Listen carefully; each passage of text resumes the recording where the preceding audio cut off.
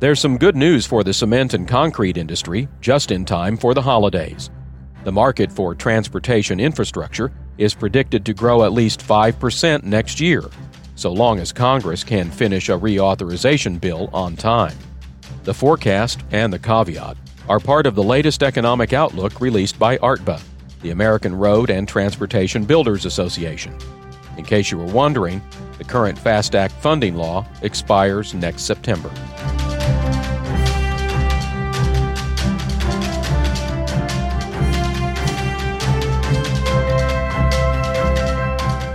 This is Hard Facts, a podcast production of the Portland Cement Association. I'm Robert Johnson. Throughout the year, we've spoken with many transportation experts here in Washington and around the country as they work to impact funding and policy that drives construction projects and ultimately the American economy. Every one of them wants to make sure transportation remains part of the national conversation at the White House and on Capitol Hill. Now, as we wrap up the inaugural season of this podcast, we close out the year visiting the office of President Donald Trump's top highway official serving under Transportation Secretary Elaine Chao. Nicole Nason took over the job as administrator of the Federal Highway Administration in April, returning to the Department of Transportation, where she served several appointments under former President George W. Bush. Here's my conversation about funding and the year ahead with my former DOT colleague and friend, FHWA Administrator Nicole Nason. You're on your second tour of duty here at the U.S. Department of Transportation, and I think the last time you and I were both in this building, you were the administrator at NHTSA, and I was the chief of staff. Is that right? That is correct. That is how we both left the building. How's the second tour going?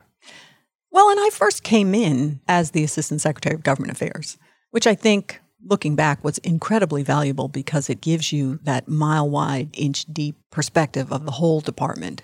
And it's helpful as a modal administrator to understand what's happening in the other modes, what's happening in the Secretary's office. It gives you important perspective. So I value that time. And then coming back as an administrator the second time around, it's a different experience in a different mode. And people think, well, you've done this before, but I haven't done it here. And Federal Highways has the largest budget, second largest number of employees. So it's a very different feel. They've got boots on the ground in every state, whereas most of the other modes have regions. So you go visit sections of the country. In Federal Highways, we have to interact with every single state, plus Puerto Rico and the Virgin Islands. So it's just a different feel. And I'm glad I have the experience of understanding the way the department works because it helped me hit the ground faster, I think. But there's still a lot to learn. This job hands out money to every state and territory. So it really puts you in touch with what's going on everywhere. It's different from NHTSA. NHTSA did a lot of national messaging, national programming, wear your seatbelt, put your children in car seats, don't drive drunk. What's special, I think, about Federal Highways is you get to interact and really have an impact, improve quality of life, I think. State by state, county by county, town by town. You get to hear from state and local officials exactly what's happening in their communities, what they're struggling with, where they really need help. And so having all of that intel and being able to bring that back to the Secretary, bring that back to Congress, share that information, I think really makes this organization incredibly valuable to the department as a whole. Because we can share information in a very small microcosm level that the rest of the organization just can't really do. And if you're not on top of your game, the economy really does pay the price because everything needs to move. Right. We care about freight. We care about railroad crossings. We care about highways and bridges and tunnels. We care about safety on the roads because every time there's a crash, that impacts traffic in the whole community. So Federal Highways gets to look at a lot of what's happening across the modes. We do a lot of interaction with motor carriers, for example, on truck platooning and other issues. We do a lot of interaction with NHTSA on safety. And that's what I like best about this organization. It's an interaction with state and local communities, but we can have a very broad impact on the country as a whole. You mentioned your experience at DOT began on the legislative side, but that was not your first experience in Washington.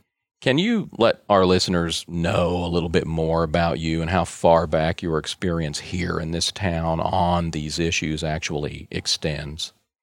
I can remember graduating from law school, and I was staying in a friend's apartment, and I was looking out over the U.S. Capitol, and I was thinking, I am going to get a job there. That is where I am meant to be. And I landed my first position on the Judiciary Committee some years ago as an assistant counsel because I hadn't passed the bar yet. And so back then you weren't allowed to be called counsel until you passed the bar. It was one of the staff director's rules. And I spent several years up on the Hill, and I left briefly, and I missed it. Some people are just junkies, and I was one of them. And I went back to work for a congressman named Porter Goss, who was from Southwest Florida, and he happened to be chairman of the Intelligence Committee at the time. And that's where I was on 9/11, which was just an extraordinary day in my life and had such an impact on me. And I left shortly thereafter because right after 9/11, many members of the executive branch who had been pending in the Senate were being held for a variety of reasons. Senate confirmed all of them. There was this incredible moment of bipartisanship. And one of the officials who was confirmed was the U.S. Customs Commissioner.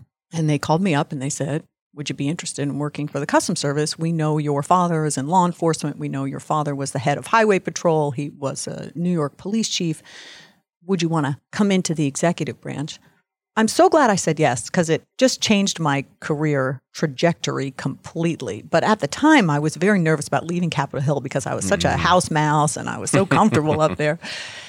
And I went and spent 1 year working as the head of government affairs at the U.S. Customs Service, and it was eye-opening on such a global level. I traveled the world looking at shipping and containers and international freight, and it was such a great experience that when I had the opportunity to go to DOT, I didn't even hesitate.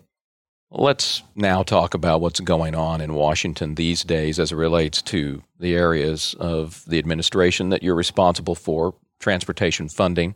We had a CR passed just a few weeks ago that gets us a little closer to the end of the year, but probably be more of those, at least one maybe, who knows. The rescission is making a lot of news, the putting back of the $7.6 billion rescission that was included in the last funding plan. What's been the reaction to that? What are you hearing from your constituents, the states, the road builders, the people who are out doing the work in the country about that decision specifically? Oh, they're thrilled. This was the number one priority for AASHTO, and we were doing whatever we could to support them. You know, funding is the top priority for the states because they need to plan. It's like anyone else.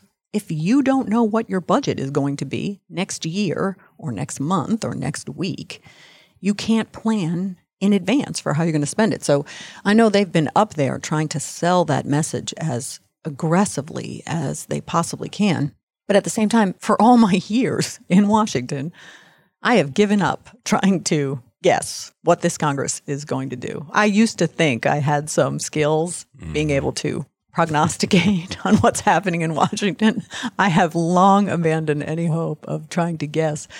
I know that there's tremendous interest up there, bipartisan interest, in getting an appropriations bill for the department, in getting a larger infrastructure bill done, or at least a reauthorization bill done. But I have abandoned any hope of trying to predict what's going to happen. I think 2020 is going to be a momentous year on the Hill. I think there are a lot of things that they're going to get done, and it's going to surprise people. But I can't tell you in what order when. I wish I knew. Well, so all the crystal ball questions I had written down then. I'm so really sorry. Get into those. I left it in my other coat.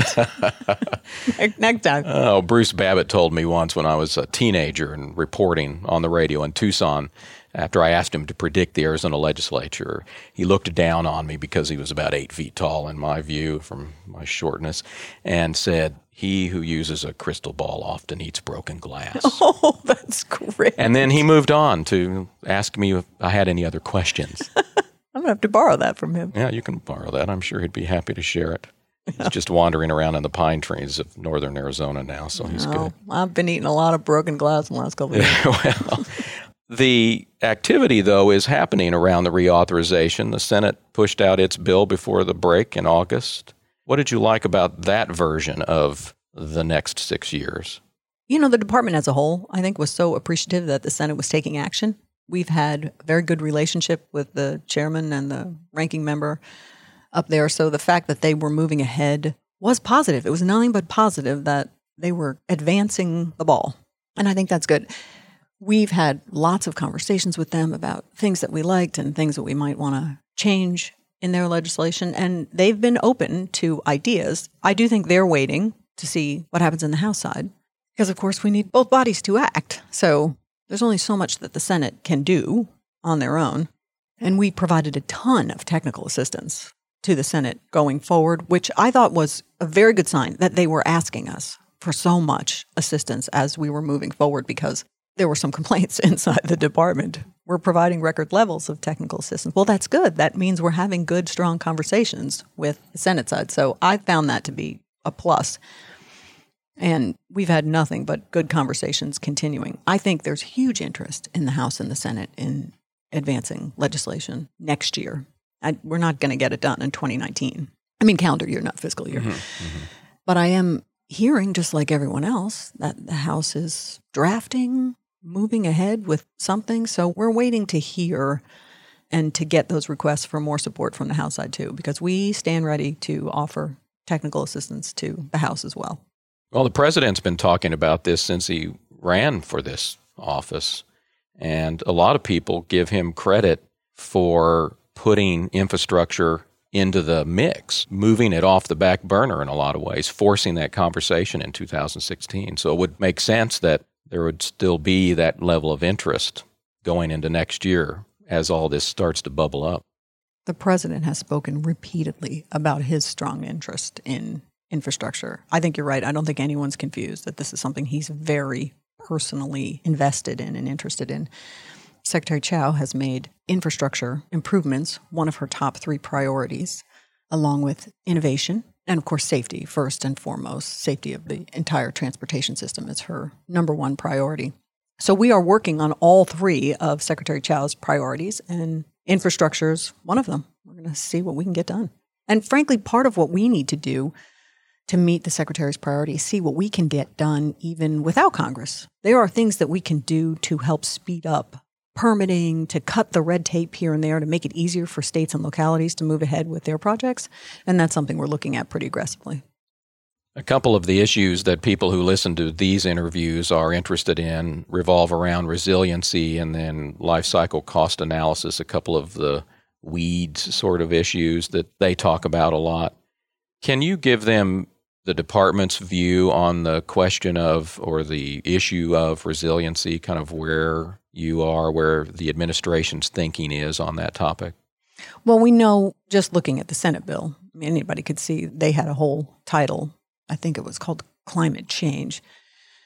But resiliency is critically important to the department. I was asked about it at my confirmation hearing in some way or another from several members. So what's significant to us in Federal Highways, and what we spend a lot of our R&D money on, are exactly those issues. How can we help advance research to share what we can find with industry, with our partners in the states and communities? We have close to $500 million of R&D money, and we want to make sure that we're focusing that money and that research on issues that our stakeholders and our partners care about. And those are issues everybody cares about. We had a day back in September. We called it the Research Showcase Day, where we brought in our entire Turner Fairbank research team into the building. And we showed off all of the R&D that we're doing in everything, from resiliency to automated vehicles, to use of drones for bridge inspections, to truck platooning work. It was a really positive day, but what I thought was most significant about it was it gave us the chance to demonstrate to both folks inside the building and stakeholders who came to visit for the day, and to Hill staffers and members of Congress, that we're doing so much work beyond what anyone really knows about. We're a lot more than just crash testing cars to check the guardrails. And so that's something I want to make sure that we're promoting as we go forward. There certainly looks to be more conversation around that issue. It gets ginned up every time we have a new storm. every time some natural occurrence, devastates an area, and infrastructure is vital to the recovery, so it can't go down. The definition of resiliency, just so many things going on there. Do you think that will be a key part of this discussion in the reauthorization next year? I mean, you mentioned the Senate title, but I assume the House will probably engage this as well. Again, I've given up predicting in the House. I know what I know from what I've seen publicly, and it looks like this is an issue. I would expect that these conversations are going to continue into next year. From Federal Highway's perspective, our job is to make sure that we're helping to make infrastructure as safe and resilient as possible as we move forward. So anything that we can do to support states and local communities and our partners in the Indian tribes to make sure that they can get out safely in the event of a natural disaster and then we can get it rebuilt as quickly as possible is our priority. And so I know our team here at headquarters and also at Turner Fairbank in Virginia is constantly looking for new ideas. They're very aggressively testing lots of new ideas. And these are things that we will be sharing with the Congress next year. The other issue they're interested in is this idea of life cycle cost analysis, looking at the full cost of a project from the day you cut the ribbon to the day you replace it with something, so that you can get a better picture of the cost of that project. Maybe you even want to take that into account at the beginning and spend a little more up front to make it stronger, better, make it last longer, that sort of thing, less maintenance required. The people who don't like the idea of that are sort of in the anti-mandate camp, right? They don't want the federal government telling the states what to do. What's the update there? Is there any update at all on that idea coming out of Washington? Well, it's funny because prior to being at Federal Highways, I was at the State Department running the Office of Administration and the acting head of Overseas Buildings Operations. And I can't tell you the number of life cycle cost meetings I was in regarding U.S. embassies. Because you have that same question. You want to look at the cost of the embassy. You also want to consider, even as you're bringing in new technology and new materials, how long is it going to last? How difficult is it to repair? Where do you get the equipment and the people to make those repairs? So I've spent a lot of time in life cycle cost meetings at state. At Federal Highways, we certainly agree that we don't want to direct the states and the communities. I mean, one thing when you travel around is everyone is very different. It is absolutely true that what works for California does not work for Texas, may not work for Illinois, doesn't work in Ohio. So, as you go from state to state and community to community, you realize when people say they're unique, they really are. And then you have places like Alaska that have such a short construction time frame. So there are lots of things that different states and communities need to take into account as they're moving ahead with their construction projects. And we don't want to direct. We just want to support. How can we help you help everyone in your community improve their quality of life through improved infrastructure? And so that's a balance that we have to look at. But I do think that working through, particularly AASHTO, who's such a great partner to Federal Highways, we get a good sense when we meet with them about what the needs are among the various states and communities, and we try to give support wherever we can. I still have to ask you to look ahead for us, even though we've already spent a lot of time about the crystal ball and its dangers and the lack of the ability to predict. But, predicting is what people like to do. It gives them something to look forward to. So you said earlier that you think the new year is going to be full of activity, that there's going to be a lot going on. I am ever hopeful that the new year is going to be full of activity. There's so much for the Congress to do, and there are so many places where we can work together. It's an election year, presidential election year, so that always takes up a lot of time, obviously, once the conventions start. But that first 6 months could be incredibly busy for the administration. And as you noted, President Trump is incredibly interested in infrastructure, and the secretary has made it a priority of hers. So that makes it a priority of mine, and we're going to continue to travel around the country. We're going to continue to spread that message and do what we can. The Congress is going to busy itself, and that's their choice. But I'm hopeful. My fingers are crossed.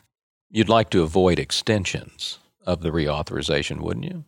Well, it matters a little less to Federal Highways than some of the rest of my colleagues because, of course, we get funded.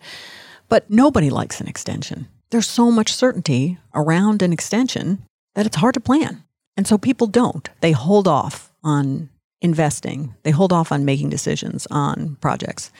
And that's not great for all Americans. So we want to push that work. And the best way to encourage everyone to move ahead on infrastructure and construction as a whole is to have a budget so they can plan. We're close, I think. I keep reading in the news like everyone else that we're getting close on a budget, and I'm right up there lighting candles. Well, that's a festive remark to make go, this for time the holidays. of year. Yeah. What gets in the way of getting that done, do you think? Getting a reauthorization before we extend ourselves to death? Well, there's multiple committees moving. There's so many moving parts up there. I do have the advantage of having worked up on Capitol Hill for a lot of years. So, I know there's always great frustration. People say, well, why can't Congress just get X done? Whatever your personal pet issue is.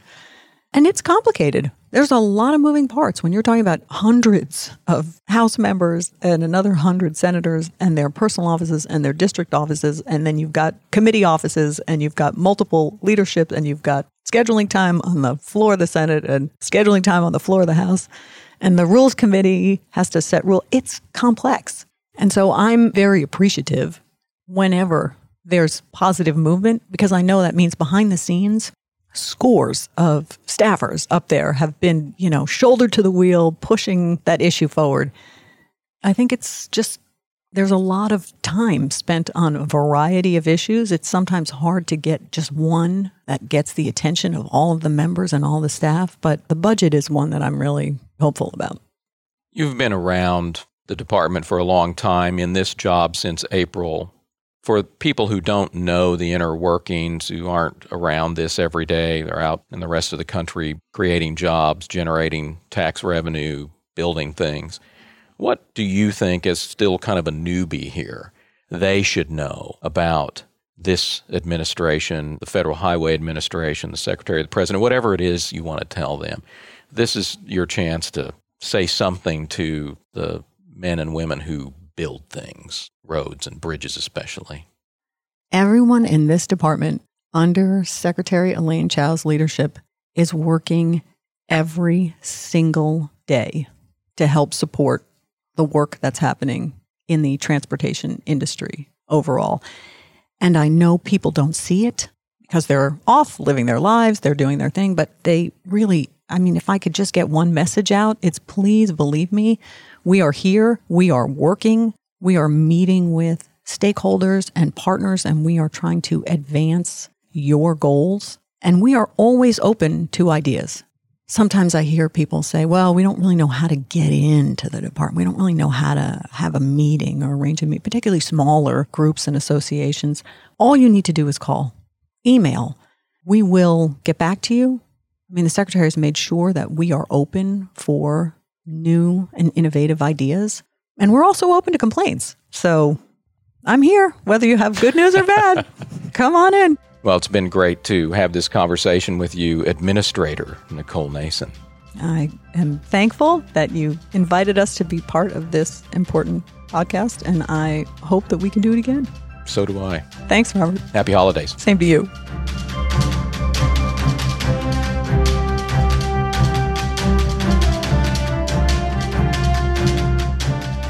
A link to the ARTBA economic forecast is in the show notes for this episode. That does it for the inaugural season of Hard Facts. If you like the show, please leave a rating and a review, or share it with people at work or in your industry. Your recommendations help grow the audience and make it easier for others to find us online. And remember this, you can find all 42 episodes of Hard Facts online at cement.org or on your mobile device, wherever you get your podcast. For the Portland Cement Association, I'm Robert Johnson, wishing you a very prosperous new year.